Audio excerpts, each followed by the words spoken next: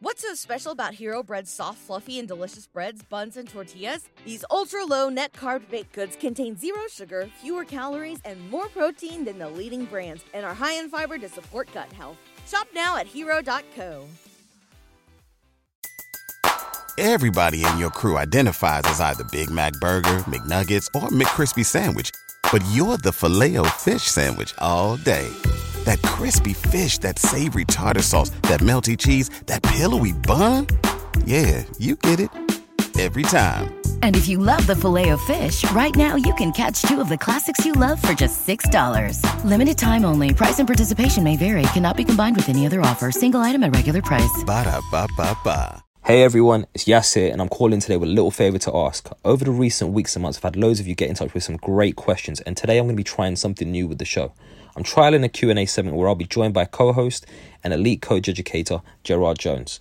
Now, these are discussions which are going to be taking place every Sunday evening at 7:30 GMT, live on Twitter Space, if you wanted to get involved directly. Otherwise, I'll be releasing them here every Wednesday on the Coaches Network podcast. So for today's format, it's slightly different, and for around about 30 minutes, each discussion will be dedicated to a question that has been sent in, where myself and Gerard will be going into some real depth and sharing our views and opinions on the topic in order to leave you with some key takeaways to consider in your own environments. So the favour I'm asking for today, guys, is if you could let me know your thoughts on the new format, and you can do this by getting in touch on Twitter at @TheCoachesNet. Once again, that is at @TheCoachesNet. And of course, if you have a question, feel free to send that in too. Hope you enjoy the new format. The Coaches Network, bringing the game together. Hey guys, you're now listening to the Coaches Network podcast, a podcast aimed at anyone who's passionate about athlete, talent, and personal development. My name's Coach Yas, and I'm a UEFA A licensed football coach, coach developer, and content creator. I'll be sitting down with a range of guests to discuss their journeys, their life lessons, and how you can make an impact. Enjoy. Evening, Gerard. How's it going, man? All right, yes. How's it going? Good evening, everyone. Really looking forward to another interesting debate and chat, as always. It's going to be good. How is everyone? How are you doing, mate? Yeah, doing very well, man. Just dying in this heat right now, but still living. It's all right, man. How about yourself? Exact same. Honestly, it's crazy, man. It's crazy. Let's just get a few more people in the room and we'll get cracking, man. You been all right, though, yeah? Yeah, good. Busy as always, like you. Just hectic. We're looking forward to... I'm flying back next week, which is going to be good. So, looking forward to seeing the family. Just busy at the minute with everything with the club development, training a lot of the staff, doing some stuff for the academy. Just, hectic as always, but good. And need to catch up on my PhD as well. I feel you on that one, man. I need to get this dissertation written off for my masters, but yeah, we go, man. No, I love it. We've got some good. I mean, we've got some. It's an interesting topic, and it's one of those that really we could be talking about for days, as always, with a lot of these things. So it'll be interesting to see where the conversation goes. And I think there's some good people in the room, already listening. Whether it be John, whether it be Jonas, who's doing some cool stuff at Forest. He's in a new role with individual development as well, and anyone else, some of the stuff that Nick shares always with his environment. So anyone, right down to Laura and everyone else listening to it, it'd be cool to get everyone's insights as well, not just me and you. 100% agree. On that note, man, let's get cracking. Gerard, maybe a brief intro around yourself, and we'll go from there. Yeah, so everyone, obviously Gerard Jones. I currently work as a director of coaching in Major League Soccer for Sporting Kansas City. Previously worked in the professional game in England and Morocco, as well as the States at different levels, whether that be as a coach developer, coach educator. Every federation has a different title. With US Soccer, UEFA, some of the stuff with the FA. I've done stuff with FAW, guest stuff with Scottish FA, and a host of other organisations like CAF and AFC. Previously an elite coach educator under Oshan Roberts, who's now assistant manager to Patrick Vieira in the Premier League with Crystal Palace. Os was the technical director with the Moroccan National Federation, where I was an elite coach educator, work with the different teams and of course, mainly mentoring and coaching players, working on the different courses.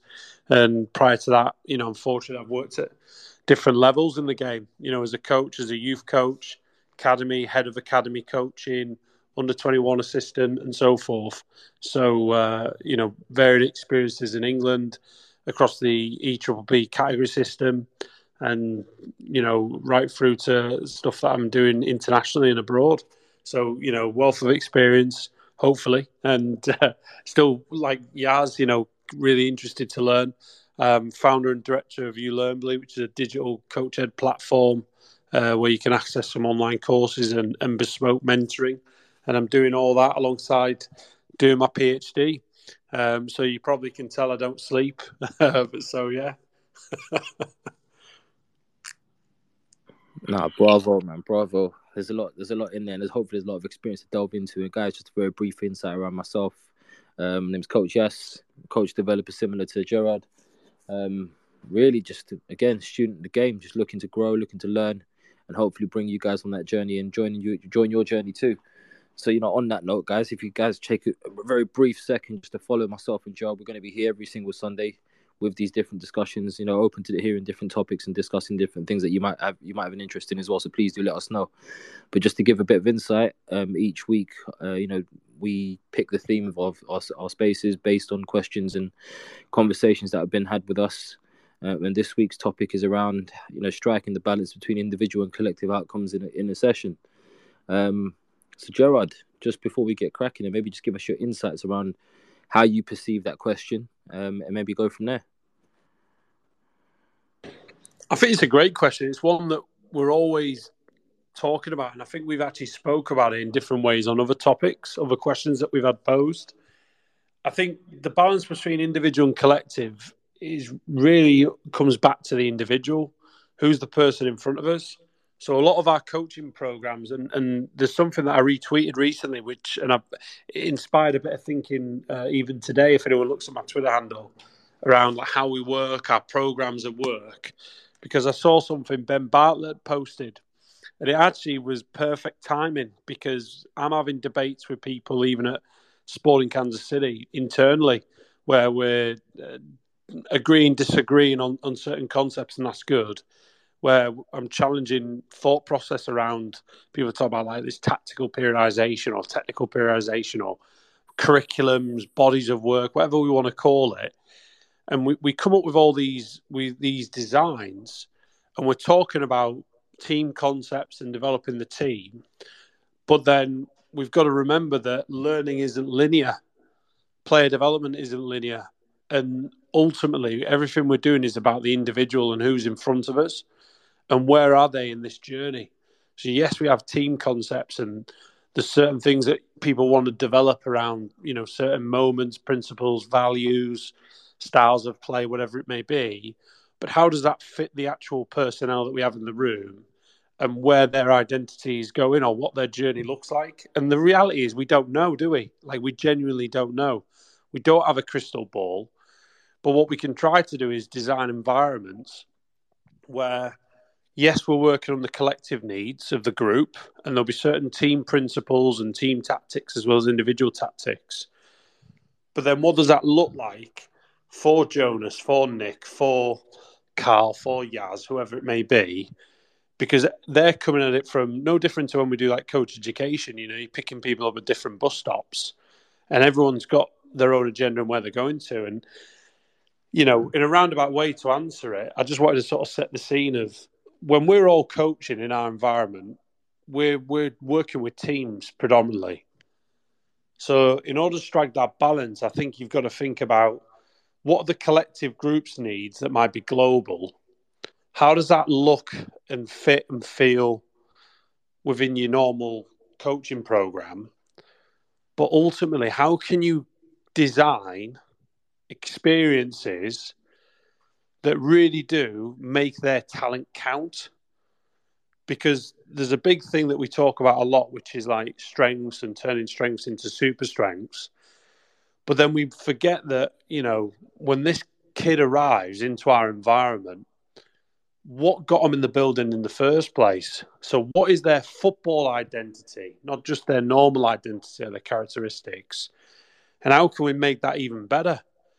So for me, it comes back to to strike that balance is, yes, you've got your principles, and we might need to be working on our team at how we react when we lose the ball, right? And it might be that in those moments when we're trying to counter press, or those moments when we're trying to break lines and we've got the ball and we're attacking, and how and when we can construct our attack or finish the attack. Wherever it is on the field, whatever scenario, there's a million and one things we could be doing as a team. But how can you design as a coach individual difference within that practice, within that experience? And I think that's where you've got to strike that balance. So me and Yas are coaching breaking lines as a principle today with our team. Right now, tonight, that's the topic. But within that same topic, there'll be different individual needs, because there'll be players that are wrestling with stuff and they're all at different stages, technically, everything, right? And they're all coming with their own baggage and stuff within that same session. But equally, those same players, there'll be certain ones that want to get more out of the practice than just doing possession for possession's sake. What if I'm a guy who needs to get better at dealing with body contact and finishing one-on-one against the keeper? So, or there's another player who's a foot wide player who needs to get better at finding different ways to deliver entries early into the penalty area. And how can you do that? So what you might do is then you might start, right, the practice is working on breaking lines. What area of the field, if you think about a roadmap, what area of the field does it occur? And you design your practice and you've got all your stuff. But then within that same design, how can you design individual difference? So for Jonas, it might be that I've cut the pitch off, and it might not be the same on both sides. So it could be that one side of the pitch is different to the other, and then that way there's an individual difference there for the two wingers. One winger on one side is trying to beat people on the outside. One winger on the other side is, like Jonas, let's say, is going across the player. So he's constrained based on the design of the practice to come up with other solutions. Maybe if it's a possession practice, as that ball, whoever enters or arrives into that final end zone, whatever it is, depends how you draw your practice, whatever shape it is or whatever, they get an opportunity where they can finish one-on-one against the keeper. So what you might do is or maybe everyone so I guess I'm just throwing some ideas out there, but ultimately it can be designs, it can be conditions, certain constraints. There's a lot of factors that go in, but how do you design those based on the individual needs of the player? So to strike a balance, just to summarize all that, I would say think about what your program looks like and what you're working on, what are your team training goals going into that week. But then within that, how do you design individual difference within the practice, individual difference? And that's where you'll start to strike that balance between collective and individual. And I don't know if it's an exact science where there's a sweet magic number every time, because it might be that for most parts, you may be focusing more on individuals than the collective needs. And then other times it might, amplify, it'll go up and go down. But that's where I would typically start. And then I would go from there. I don't know what your thoughts are on those, Yas or anyone else listening in the room. Two questions I wanted to kind of just really start off with, just to kind of before I address everything that you've said, really. Oh, yeah, you went through that, didn't you? The balance between and what have you. That's right. So, what does striking the balance even mean? Do we even need to be doing this in every session that we actually deliver? But really what I want to touch on is, about the environmental outcomes. And I think more than anything, unless you're working in a first-team environment where it probably is a lot more about the collective, if you like, really it's important for us to understand we're always going to be working with individuals. Especially when we're working in youth football in particular, everything we do is about producing, or not. I don't even like using that word really, but about developing individuals, helping individuals get better. So I think, if anything, one of the other questions to really consider is, do we need to prioritize actually delivering individual outcomes as opposed to collective outcomes, and then using the theme of the session, as you put it, the global needs of the group in that respect, as a framework or a foundation to build on. you know what I mean? A framework to operate within and a foundation to build upon in terms of, right, here's where we're starting everyone at. And, you know, I love the analogy of, you know, the bus stop and, you know, picking up people on their journey along the way, regardless of where they may be ending up. So some people might stay on for a stop, some people might stay on for 3 or 4. And I think that's a great way to look at it as well. So I think on that front, you know, looking at the global needs of the group is really important. Yes, we do need to appreciate and understand that, but I think individual outcomes should always, for me, come out on top. And, you know, there's a few different ways we can do that. But, you know, some of the challenges that might come with that is people asking, well, do we need to prioritize certain individuals over others? And yes, maybe the short answer, because in some cases, there might be some individuals that need more support right now than others. And just because they need support doesn't mean it's always on areas for development, which is another key thing to consider. It might be, right, they need a little bit more refining around some of their super strengths, and like as you mentioned earlier as well. So I think a few considerations to make there. But I put the question to you, Gerard. Do we prioritize certain individuals over others? If I've understood the question right, I think there'll be times where in the practice you probably will, even though you want to design. I spend hours trying to skillfully design where everyone's at, what I'm working on. You know, is there ways that I can buddy up learning and join learning? So it might be that if I need, you know, one player needs to work on X, another player needs to work on this, they might complement each other.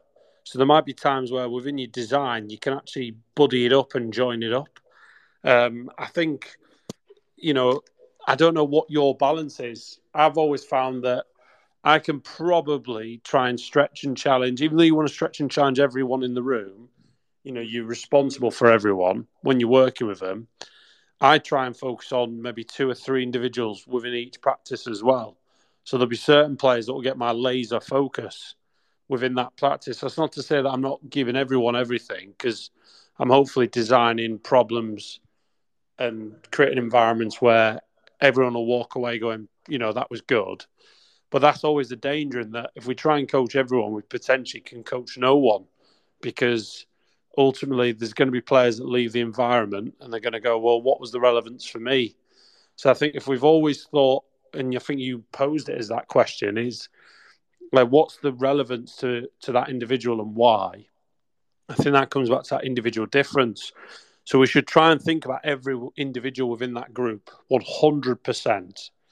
But there might be a way where if you're working, whether with another coach or if you're working on your own, you really laser focus in those key individuals specifically. My limit is 3. Some others that can do 5. I've seen Osh do 2 extremely well in one session where he focused on 2, and in one practice I could only focus on 1. So it varies depending on the complexity of the practice or the detail that you're going into. But I would say there might be times where you're putting other people's needs above others potentially. But then how much of that focus is based on, like, let's say a red and a green being a strength and turn their strength into a super. How much of it is focusing on a red, where it might be an area for development that needs to get better, and you need to get it into like an amber, where it's, you know, it's about steady and it's about to go and it's about to, you know, launch off, which is great. And there might be times where you're focusing more on reds than greens. There might be times where we should be focusing more on greens and reds. And there'll be certain individuals that we pay more attention to than others. I don't think you're going to get it always perfect. That'd be my initial thing, is that, yeah, some practices I might be focusing on these 3 individuals over others. But then the challenge comes for you as the coach is, can you walk away by the end of that practice and feel that everyone's benefited, but equally those 3 who you were trying to laser, did you get the best out of them? And I think you could go one step further, which is like speak to the players and ask them. You know, like I did one recently where I had a whiteboard. I'm sure you do this, Yas. And I wrote the objective, you know, like, how can I help and stretch you today? And basically they wrote their individual challenges on the whiteboard with their initials. And then whilst they were doing their warm-up with the S&C guys, and they were going through all their fundamental movements, I walked over, I looked at the whiteboard, and then I was looking at it going, brilliant. JB's going to get a bit of that today with Tom, definitely, because I've already put them up against each other in a little duel within this practice. So I know they're going to get loads of challenges there. So that's going to be good. And that aligns with JB's topic. He wants to get better at is dealing against a quick, tricky winger type of thing, someone who can run across him. So his timing and his movements to press, triggers to press, brilliant. Oh, this player wants to get better at this. That's interesting. So then I would speak to the coaches and say, hey, how is there a way that we can somehow try and figure this out? Like, how can we incorporate this within our design? Or is this maybe a responsibility for you, Yas? So do you want to take him under your wraps? So if I'm working on these three, do you want to have him and you're working on, Connor's ability to finish, like different variations of finishing under pressure? So what, and then it might be, I'm going to put a time constraint on it. I'm going to tell him whenever he's in around these areas, he's got X amount of minutes to do, seconds, to get his shot off. Or if he gets more points if he can finish using his non-dominant foot than his dominant, because there's a lot of times where he could direct the ball in the back of the net, but he doesn't. He always wants to shape up on his dominant foot. He won't let that ball go across his body. So he's better off. I don't know. I'm making this up. So as an example, So then that'll hopefully give a couple of scenarios where you might do those things, No, 100%. And thank you for sharing those, because I think one of the key things to really touch on, and it's a word that you used earlier, is around the idea of constraints. And I think within, especially when you're working in a group-based session and you're looking at trying to target specific outcomes, particularly individuals, a lot of coaches do refer back to or utilizing constraints. And I think it's really important to kind of maybe highlight just how that could just not just impact on the players, but what the actual purpose of a constraint actually is, because it's not just putting a condition on the practice for the sake of it and then calling it a constraints-led approach, if you like. It's actually, designing the practice in a way where the players can get set, or the players are almost given the opportunity to come up with more of a specific outcome, if you like. And it's really directed around specific things. So you're talking there about, that player looking to come onto his dominant foot to finish, as an example. There's easily ways you can put constraints and different kind of things in there. But what I'm really keen to kind of really explore further here is, you talked about maybe working on 3 players. And I think it's a really good kind of way to start off on the note of, when we're looking at addressing players on an individual basis within a group session, what we need to consider is, the way I would approach it anyway is, we know these players are ready. We know what some of their strengths are. We know what some of the areas of development are. We've probably done individual development plans of some way, shape, or form. Even if we haven't formalized it, we've got an observation or an assessment of some sort with that. I think what's really key here is asking, in the theme of the group session today, what are some of the outcomes, or what are some of the things I'm likely to see? And how does that then marry up with some of the people that have got direct individual development plans, which make reference to that? So, as an example of that, if my individual development plan says, needs more support around pressing in the final third, as an example, does today's topic align with that? And if it does, then it's a very easy kind of match up and a pair up to kind of get some of those individual outcomes out. And I think what we should spend more time doing is identifying, where can we find similarities or direct reference points for people's individual development plans in relation to the actual group topic, and then use those as platforms to kind of really target the individuals that we're really looking to kind of laser focus in, as you put it, Gerard, in that particular session. I'm not sure what your thoughts are on that. Absolutely, yeah. I think I agree. I mean, I think we've got to give ourselves the best possible chance to help the kid who we're responsible for. And for you, it might be something else. For me, it might be, I give an example before, I like to focus on, I know my limit. I know I can probably get away with 3, because I'm also somebody that's very detail orientated. You're juggling 1,000,001 things when you're doing a practice, aren't you? You're juggling, the organisation, transitioning between activities, leading it, who's doing what. And more often than not, I'm always leading a practice of some kind. I'm leading the progressions and everything, and the breaks and the intervals and the main key messages, the setup. So you're juggling a lot of other factors, aren't you? You're juggling like 1,000,001 things. So just in terms of cognitive load, to then really get one individual right, never mind three, is probably a lot to concentrate on when you're still trying to do all the other stuff. So for me, that's my limit. But I've seen some coaches who can like really skillfully do more, and good luck to them. Like, that's awesome. I think you've just got to create like little challenges. Like, I used to always love going up to players in a session and asking them how they feel, whether they enjoy the practice. I mean, I remember always, like in New York, I still use it as an example on courses, where there was one boy, I thought I was like the best coach in the world. I've had a blinder because the session was really good. It looked awesome. Not saying it for saying it. It was a good session. Kids were having fun. Kids have got smiles on their faces. Some of the player actions, the detail, the improvement, the enthusiasm, everything. But it wasn't a good session because one of these kids didn't have fun, and it wasn't for him. And potentially I could have lost him. And if I hadn't have asked that kid, I would have never realised. And I asked him sort of like right towards the end, and it made me think about it going into the next session. And I started to ask questions earlier. But I asked him, and like, what did you think of today? And like, so did you get to achieve your objective? And he basically said no. I was like, why is that? And basically he'd been pigeonholed in a position throughout the practice because of the sort of traits that he has, and the way he plays. He's been pigeonholed in certain positions within the game. So he never got opportunities to play in higher positions or whatever, more advanced positions, attacking and what have you, in other scenarios. So for him, he didn't enjoy it as much. So I just thought, you know what? That's awful. But as a coach, we can go away and we think we've hit everybody, but I actually didn't hit him on that particular day.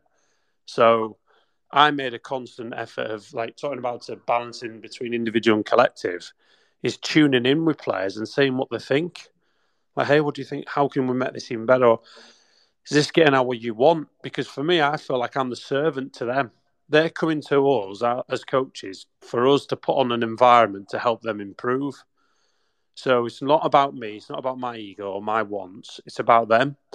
So I don't think there's anything wrong with being vulnerable and saying to people, like, hey, what do you think? Because they might say, this is shit. I don't know. And then it's like, okay, well, then what can we do different? What can we do better? They might say, well, do you know, I really want to get opportunities here. And it might be that you're then wrestling with that balance of wants and needs, aren't you? Because if what they want is the same as what they need, okay, that's great. It's an easy fix. What if they want something, but actually they need this? So then it's how you sell as a coach what that is, the reason why they're doing what they're doing for that period of time. But then it comes back to, for me, why do they play the game? What makes that individual love playing football? What do they love about football, about soccer? Why do they want to be whatever they want to be? What's that obsession? And then how can we design ways to join that obsession within practice and within match days? How can we find ways to... Because that's where I started going with that individual collective outcome is I would think about this kid loves to flipping, being around attacking rebounds. He loves that. Or this kid loves competition. Anything about competition he just loves. And he might be a facilitator for other kids. So I could get him involved in like some of the life skill stuff, peer-to-peer learning, certain small group chats, put certain rules on the game or certain scoring mechanisms. At Parker, our purpose is simple. We want to make the world a better place by working more efficiently, by using more sustainable practices, by developing better technologies. We keep moving forward. With each new idea, innovation, and partnership, we're one step closer to fulfilling our purpose every single day. To find out more, visit parker.com/purpose. Parker, engineering your success. What's so special about Hero Bread's soft, fluffy, and delicious breads, buns, and tortillas? These ultra-low net-carb baked goods contain zero sugar, fewer calories, and more protein than the leading brands, and are high in fiber to support gut health. Shop now at hero.co. we're talking about constraints earlier, methods of scoring that will influence how he plays or how his team have to solve the problem. So then that way it's competitive for them. There's consequences based on the game and the outcome. For another player, he loves duels and he's outstanding at that. So then how do you use that? And that might challenge Yas, because Yas needs to deal with dealing with pressure from behind, and around, struggles at it. So you might put him, the guy who's in a fan really strong at duels and loves those defending instincts, against Yas, or not, as the case may be. You might have to put him against someone trickier who asks other questions for him to get better at, So that's where I go with my planning to try and figure it out. Hopefully, I don't know if that answers the question. Yeah, no, I think it definitely does, and it's given me a really good few points I can kind of touch on there. And I think first of all, it's just because it's how can I put it? You could be supporting someone with an individual outcome without actually being explicit about it. So in this case, right?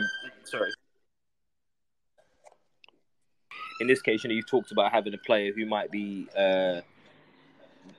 really enjoying the duels. So now he's getting what he wants out of it, or he's getting something out of the practice. But actually, the person, we might actually give him a bit of support and say, right, here's what we want you to do. We want you to be getting involved in these duels, but we want you to really think about how you put pressure on people from behind and be specific about that, because that might be the challenge that the player on the other end of it. Right. The situation might require a lot more support and a lot more repetitions around. So I think that piece is really key. And I think something that you touched on earlier, and I don't think you can emphasize it enough. We are not the directors of outcome for the players. We are just mechanisms of support. And really, after many years and just reflections and whatnot, I've come to this idea that coaches, your job is simple. Your job is to take players from A to B when they don't know how to get there themselves. And if they did find a way to get there themselves, your job is to help them unpack how they managed to get there. Because I think that piece is really important. And that's certainly the way that I look at it anyway. So, if I've got a player that I can see is exceptional at a particular skill, where they managed to deliver on a particular outcome, I'm not satisfied with just leaving them and just observing the fact that they did it.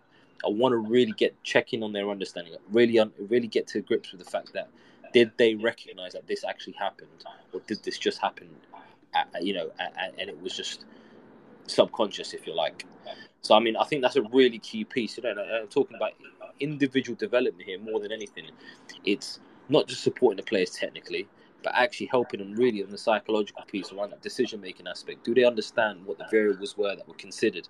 Did they even consider any variables? Have they been considering variables subconsciously around their performance, around certain situations, and how that impacts on their performance? I don't know what your take on that aspect of things is, Gerard. But really good to hear your thoughts on that. Yeah, I completely agree. I think we are literally there to serve them to get better. But you touched on it then in terms of getting them to understand why. So it's always that clarity of what's the relevance and why. Why are we doing what we're doing?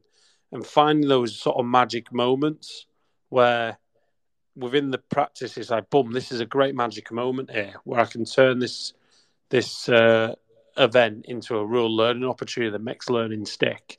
So they understand why, and we're catching them at the right time. And that's a skill, and it takes a lot of time, and it's got to be individualized. And that sort of leads into that. Everything we do, you said it right at the start, is you said, instead of the question being like between, as if it's a versus, everything should be about the individual. And I know when I used to listen to Osh a lot, he used to talk about individualized coaching is the key. Everything we do is individualized, so the personalized. We're creating these personalized experiences for players. And I quite like how, I'm nicking a phrase here, talking about magic moments. If anyone's familiar, like Disney, tragic to magic, I just think it's really cool. There's times where within a season, within the game, within the practice, players are struggling, or they're just doubting themselves, or they've got the gremlins in the head and they're having problems. They're lacking confidence. They keep making mistakes, and they're trying. There's several iterations to it, but it's not quite getting there. And before they could do it, and now they can't. that'll sound familiar to a lot of people because players will go through growth periods, or physiologically as well as, and holistically. So for me, it's then how do you turn those tragic moments into a magic moment? And it's again, that's individualized, isn't it? That's really individualized, so that you're helping players to bounce back, keep trying again, have another attempt, another effort, and understand why they're going through that journey, that process, because it's about them. Brilliant, good stuff, mate. It'd be great to see what. There's loads of content here, isn't there? If we were to map it on a wall, it'd be interesting to know what are people's thoughts, and I guess how does this resonate with them in their environment as well as me and you? No, spot on. And we've got quite an intimate group tonight. A small number, but I'm sure there's going to be some thoughts and views around some of the things you said, and I'd love to hear what anyone's got to say, if they've got anything to add around anything that's been said, or any questions to pose to us.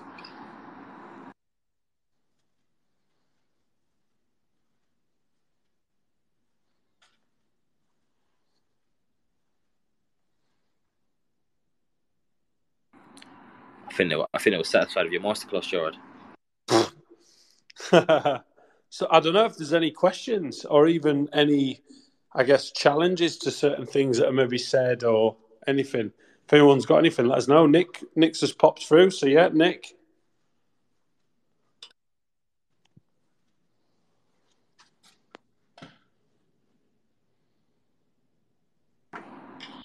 Evening, Nick. How are you, man?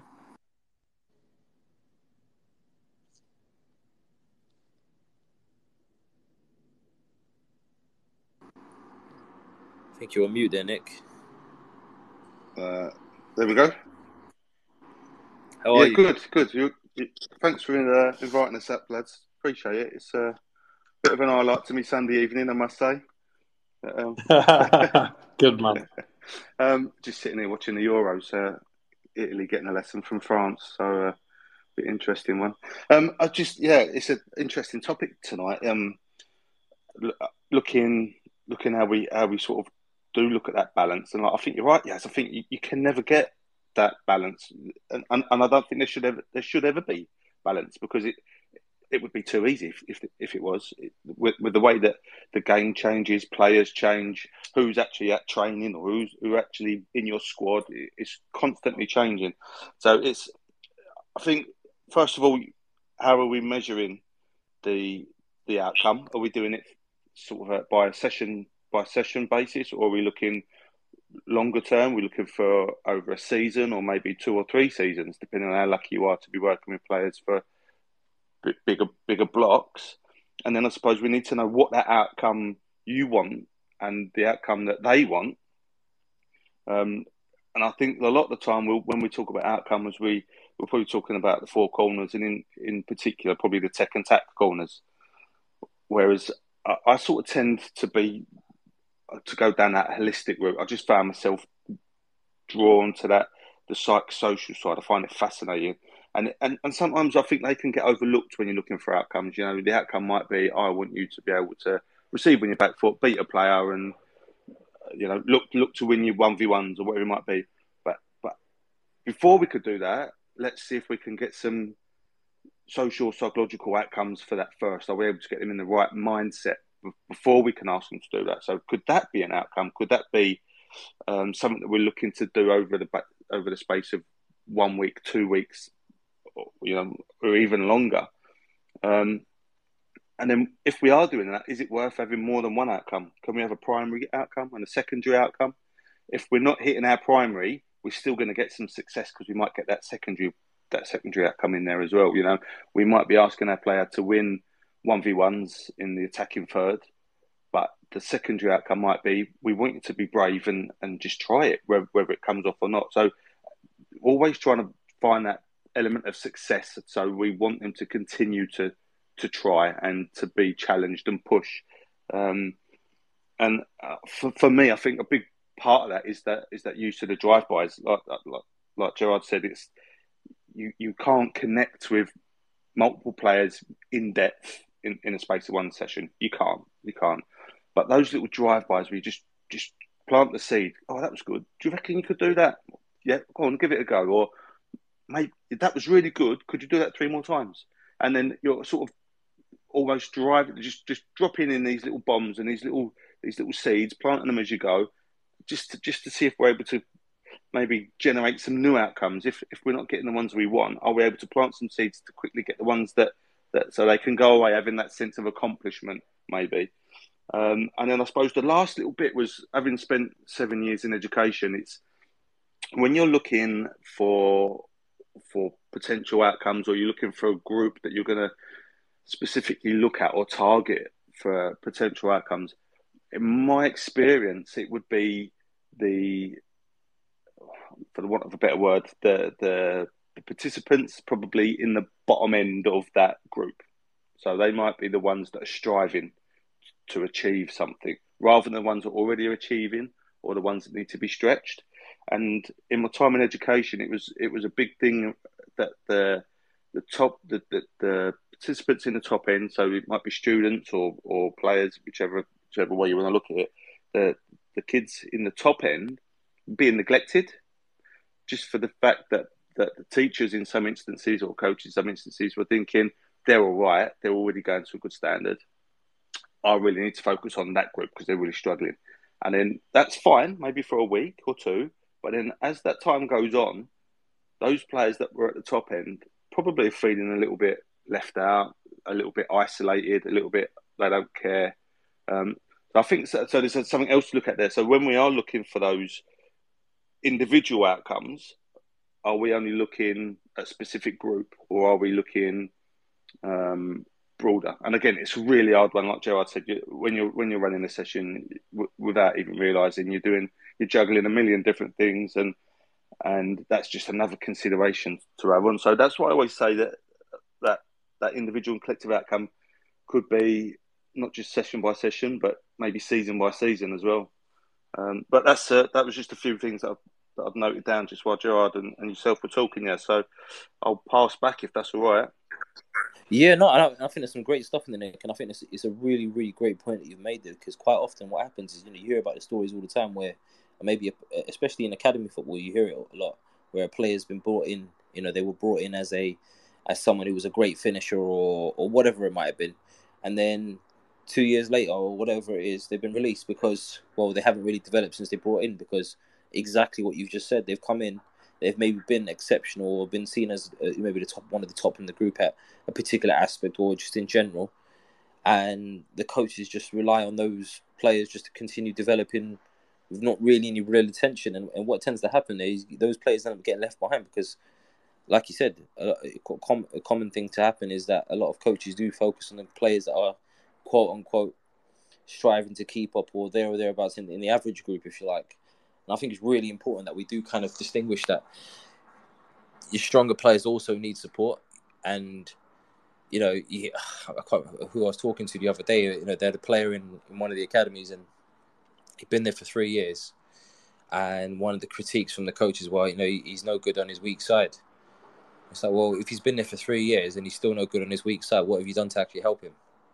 That's maybe that you need to look at yourself as a coach. And this is where I think a lot of coaches go wrong, in my opinion, in that they don't, and it's a generalizing statement, but there isn't often enough coaching taking place, and there's probably more facilitation. And I think that's where a lot of things can actually end up breaking down for players in their development.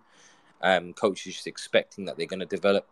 And this is why I have a massive issue with that old, that old phrase of let the game be the teacher. For me, that's nonsense. It doesn't work. It's not possible for any game to be the teacher. All the game can do is provide you with situations for the teacher to maybe highlight for you, and support you with. And obviously, in this case, that's the coach. Can the coach bring your attention to certain variables that maybe you haven't considered yet? Can the coach bring your attention and through dialogue around what the actual context is that you're facing? Because one of the things I've always kind of lived by with life and with players in general is, if you don't know the situation you're actually facing, how the hell are you going to get yourself out of it, or even deal with and overcome the problem if there is one?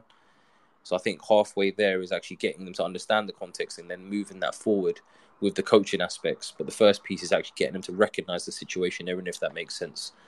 So no, I think it's a very, very, very great point there, Nick. And I really appreciate you getting on and sharing that. Gerald, I don't know what your thoughts are on that. Yeah, completely agree. I mean, it's interesting listening to Nick because you are going to have those different sort of stages, and I thought you'd outlined it pretty clearly. And I think it will vary, won't it, from topic to topic and everything you're working on, because there'll be times where there's those at the group who are striving, those who are struggling, but then in different situations it'll flip flop and different days and what have you.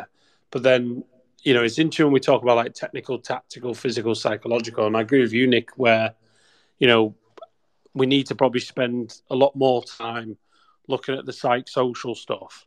But then I'd probably pose another question, which is, do we need to compartmentalise the game into these corners? Because there can be also that other danger where coaches try to, we had this on the Advanced Youth Award, where we had specific days for psych, specific days for social, technical, whatever. But then the counter argument would be, well, are not all interlinked? Because in reality, they should be and they are. And players are developed. If you're putting on a realistic practice and it's well organised and it looks like not only the game but their game, then you'll be touching on them across all those corners anyway. But I think by having those corners, I think it served a point years ago, but maybe now I'm not so sure because it's quite mechanistic. Because then it's going to where, like Nick was saying, maybe, we're only looking at them through a certain lens, technically, tactically, but we're missing other stuff. And I don't think you can train them in isolation because, they all influence each other, and I think then it should be more around versus seeing the game in those sort of components or boxes. How can we just view the game as a game? And today we're going to work on X and just go with the flow a little bit versus, isolating certain mechanics or certain components. Or years ago, it used to be called key factors, didn't it? In each of these, or objectives in each of these corners. I think if we're talking about individual development, we're potentially, going away because by having these corners, well, individually, the content that's in those boxes will be different for every individual player. So there's a lot. I don't know. There's a lot. That's probably another topic for another day. No, I totally agree. And I think the best way to approach it for me is just looking at it as a spectrum rather than set corners, because I think the corners will take you constantly from one end to the other and maybe focusing too much on one side of it. And I think the spectrum allows you to kind of work up and down it, looking at what's my intervention going to be now, where does it sit on the spectrum, and why am I making this intervention? And for the next one, it might be from one end to the spectrum right to the other end of the spectrum without actually looking at the corner specifically. So I try to for my own development and my own players in particular, I try and stay away from the idea of approaching it as right. This is going to be a cornered intervention, if you like. And I think that's definitely worked for me over the last few years in particular, where I've just kind of been assessing constantly, right, what are the relevant factors, what are the relevant considerations that need to be made here? Where do I need to jump in and dive in on some of the stuff with the players now? Nick, you got your hand up there. You want to come back in here? Yeah, it was just a quick one. I mean, it's something that might have been around for a while, but I've started to notice it more and more recently. Is clubs, academies in particular, that are starting to employ individual development coaches. So those individual development coaches are floating coaches that will be aware of players' IDPs. They'll be aware of particular challenges. They might be aware of bits and pieces that the players might be going through, whether that's youth development phase or professional development phase. And I think that's a really powerful tool. I mean, not all of us are in a particular stage to have armies of individual development coaches walking around, pulling players out for 5 minutes, working on a particular thing, sort of really forensically looking at something. Might just be a real key movement, or just be getting them to see something through their eyes, or whatever it might be. I think that potentially could be a really powerful tool, and I think that's something that we'll see more and more of. Yeah, I agree. I think there's a couple of people on the call earlier who that's their roles. Like now they're the lead individual development coach for X phase. I think what's interesting, though, is, and you've probably seen this in your teaching background, we have to strike that balance right, though. Like years ago, we did it. I think I remember being at Cat 3 club where we had a part-time, basically individual coach. And years ago, it used to be funded through the EFL. used to be like a technical skills coach. I always remember, like, before the EBB came in, it was Charter for Quality, and you had centres of excellence and academies. That used to be a funded role, and someone would go around and do stuff. And when I look back then and what's happening now, and I'm talking like early 2000s, like 90s to 2000s, and then obviously the EBB came in 2011, 2012. It's got more detailed, hasn't it? And we're getting better at video clipping and highlights and different feedback frequencies and, you know, all the individual detail we go into with the players. But I still see some common problems where some kids taking them out of the practice and away from the group can be sometimes seen as a negative. So if I think about like education, like let's say my son, there's kids in school, there's teachers in schools, aren't there, who will work with individuals within a classroom, and you'll have different kids, different needs, and some they need to play with the fidget toys, others need to play with something else, others they need to be managed into listening and active engagement because they'll struggle, and others will need support and other things. And a lot of primary schools, as an example, they do it secondary, don't they, as well, will employ these people. But then sometimes taking those kids out of environments to give them one-on-one can be as a negative, like almost seen as like a punishment.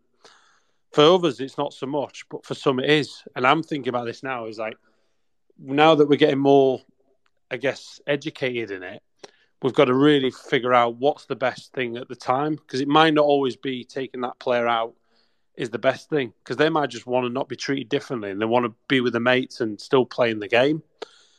Because I saw this even at Rochdale, where some individual kids were getting different stuff, and there was always negatives around it, whether it's some thinking, why is he getting more individual coaching than me? Parents will compare it.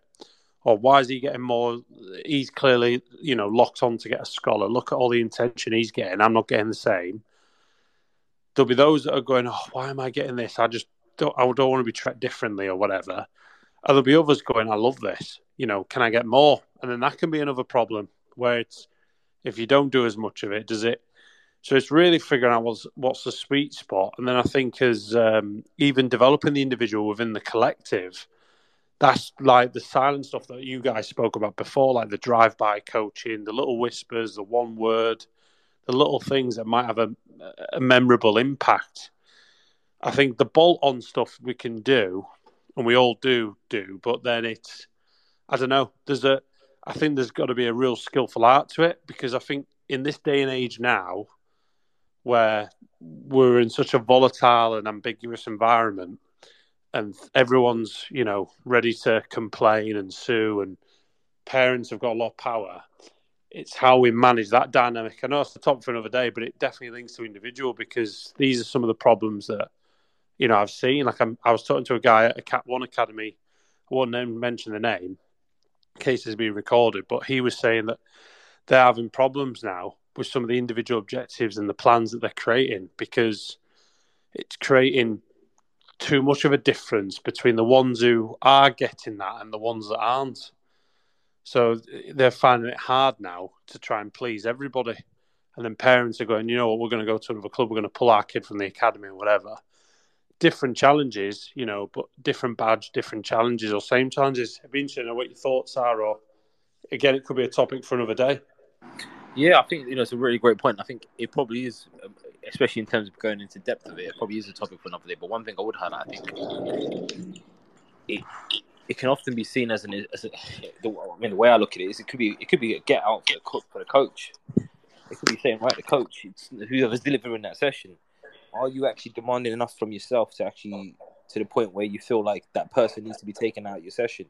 Should you be doing more within your practice to try and cater for that? Could you get the individual development coach into the practice and say, right, actually, this is where this is what I've noticed. Can we work within the practice to do it? Because I agree, sometimes taking the player out of the session can have negative impacts, not just in terms of the psychological aspect of this person getting more attention than that person, but more specifically, if you take them out of practice, it's quite often very difficult for a lot of coaches to actually give the practice context. And you talk about individual development coach. Really, what tends to happen is it just turns into like a bit of a one-to-one technical session, and that's not really what development is all about. Sometimes it's got nothing to do with the technical and actually just right? You've seen a few observations. You made a couple observations rather of a player within a practice. Can you pull them out? Maybe you can have some dialogue with them and send them back in, rather than pulling them out of practice completely and going off and doing something separate. Do you know what I mean?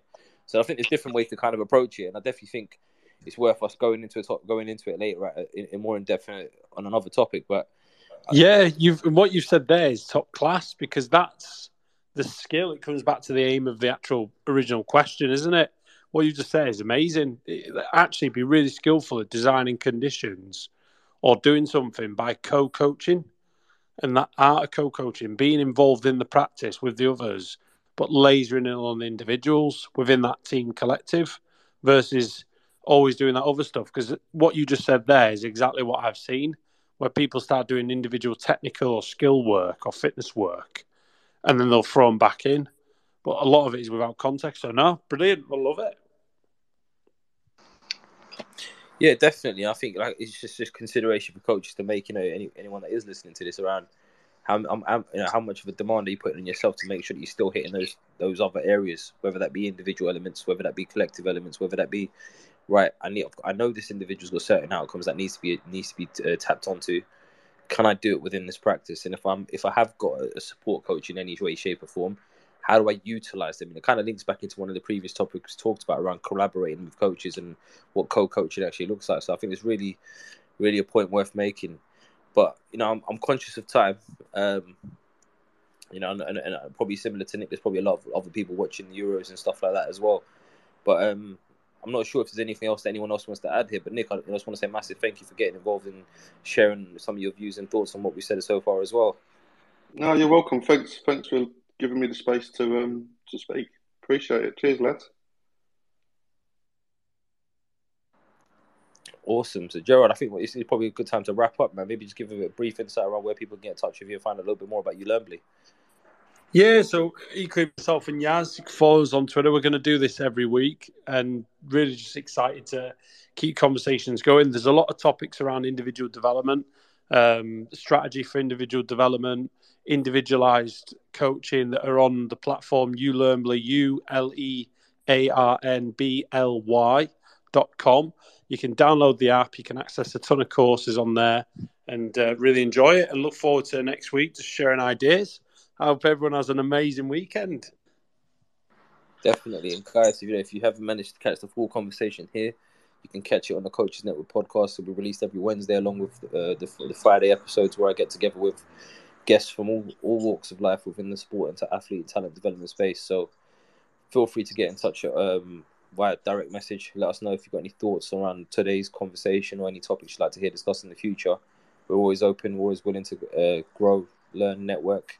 And I think that's what it's all about, hoping everyone get better at what we do in this world of coaching. So, Gerard, thank you again. Nick, thank you again. Thank you, mate. Take care, guys. Have a great weekend. See you. Bye. All the best.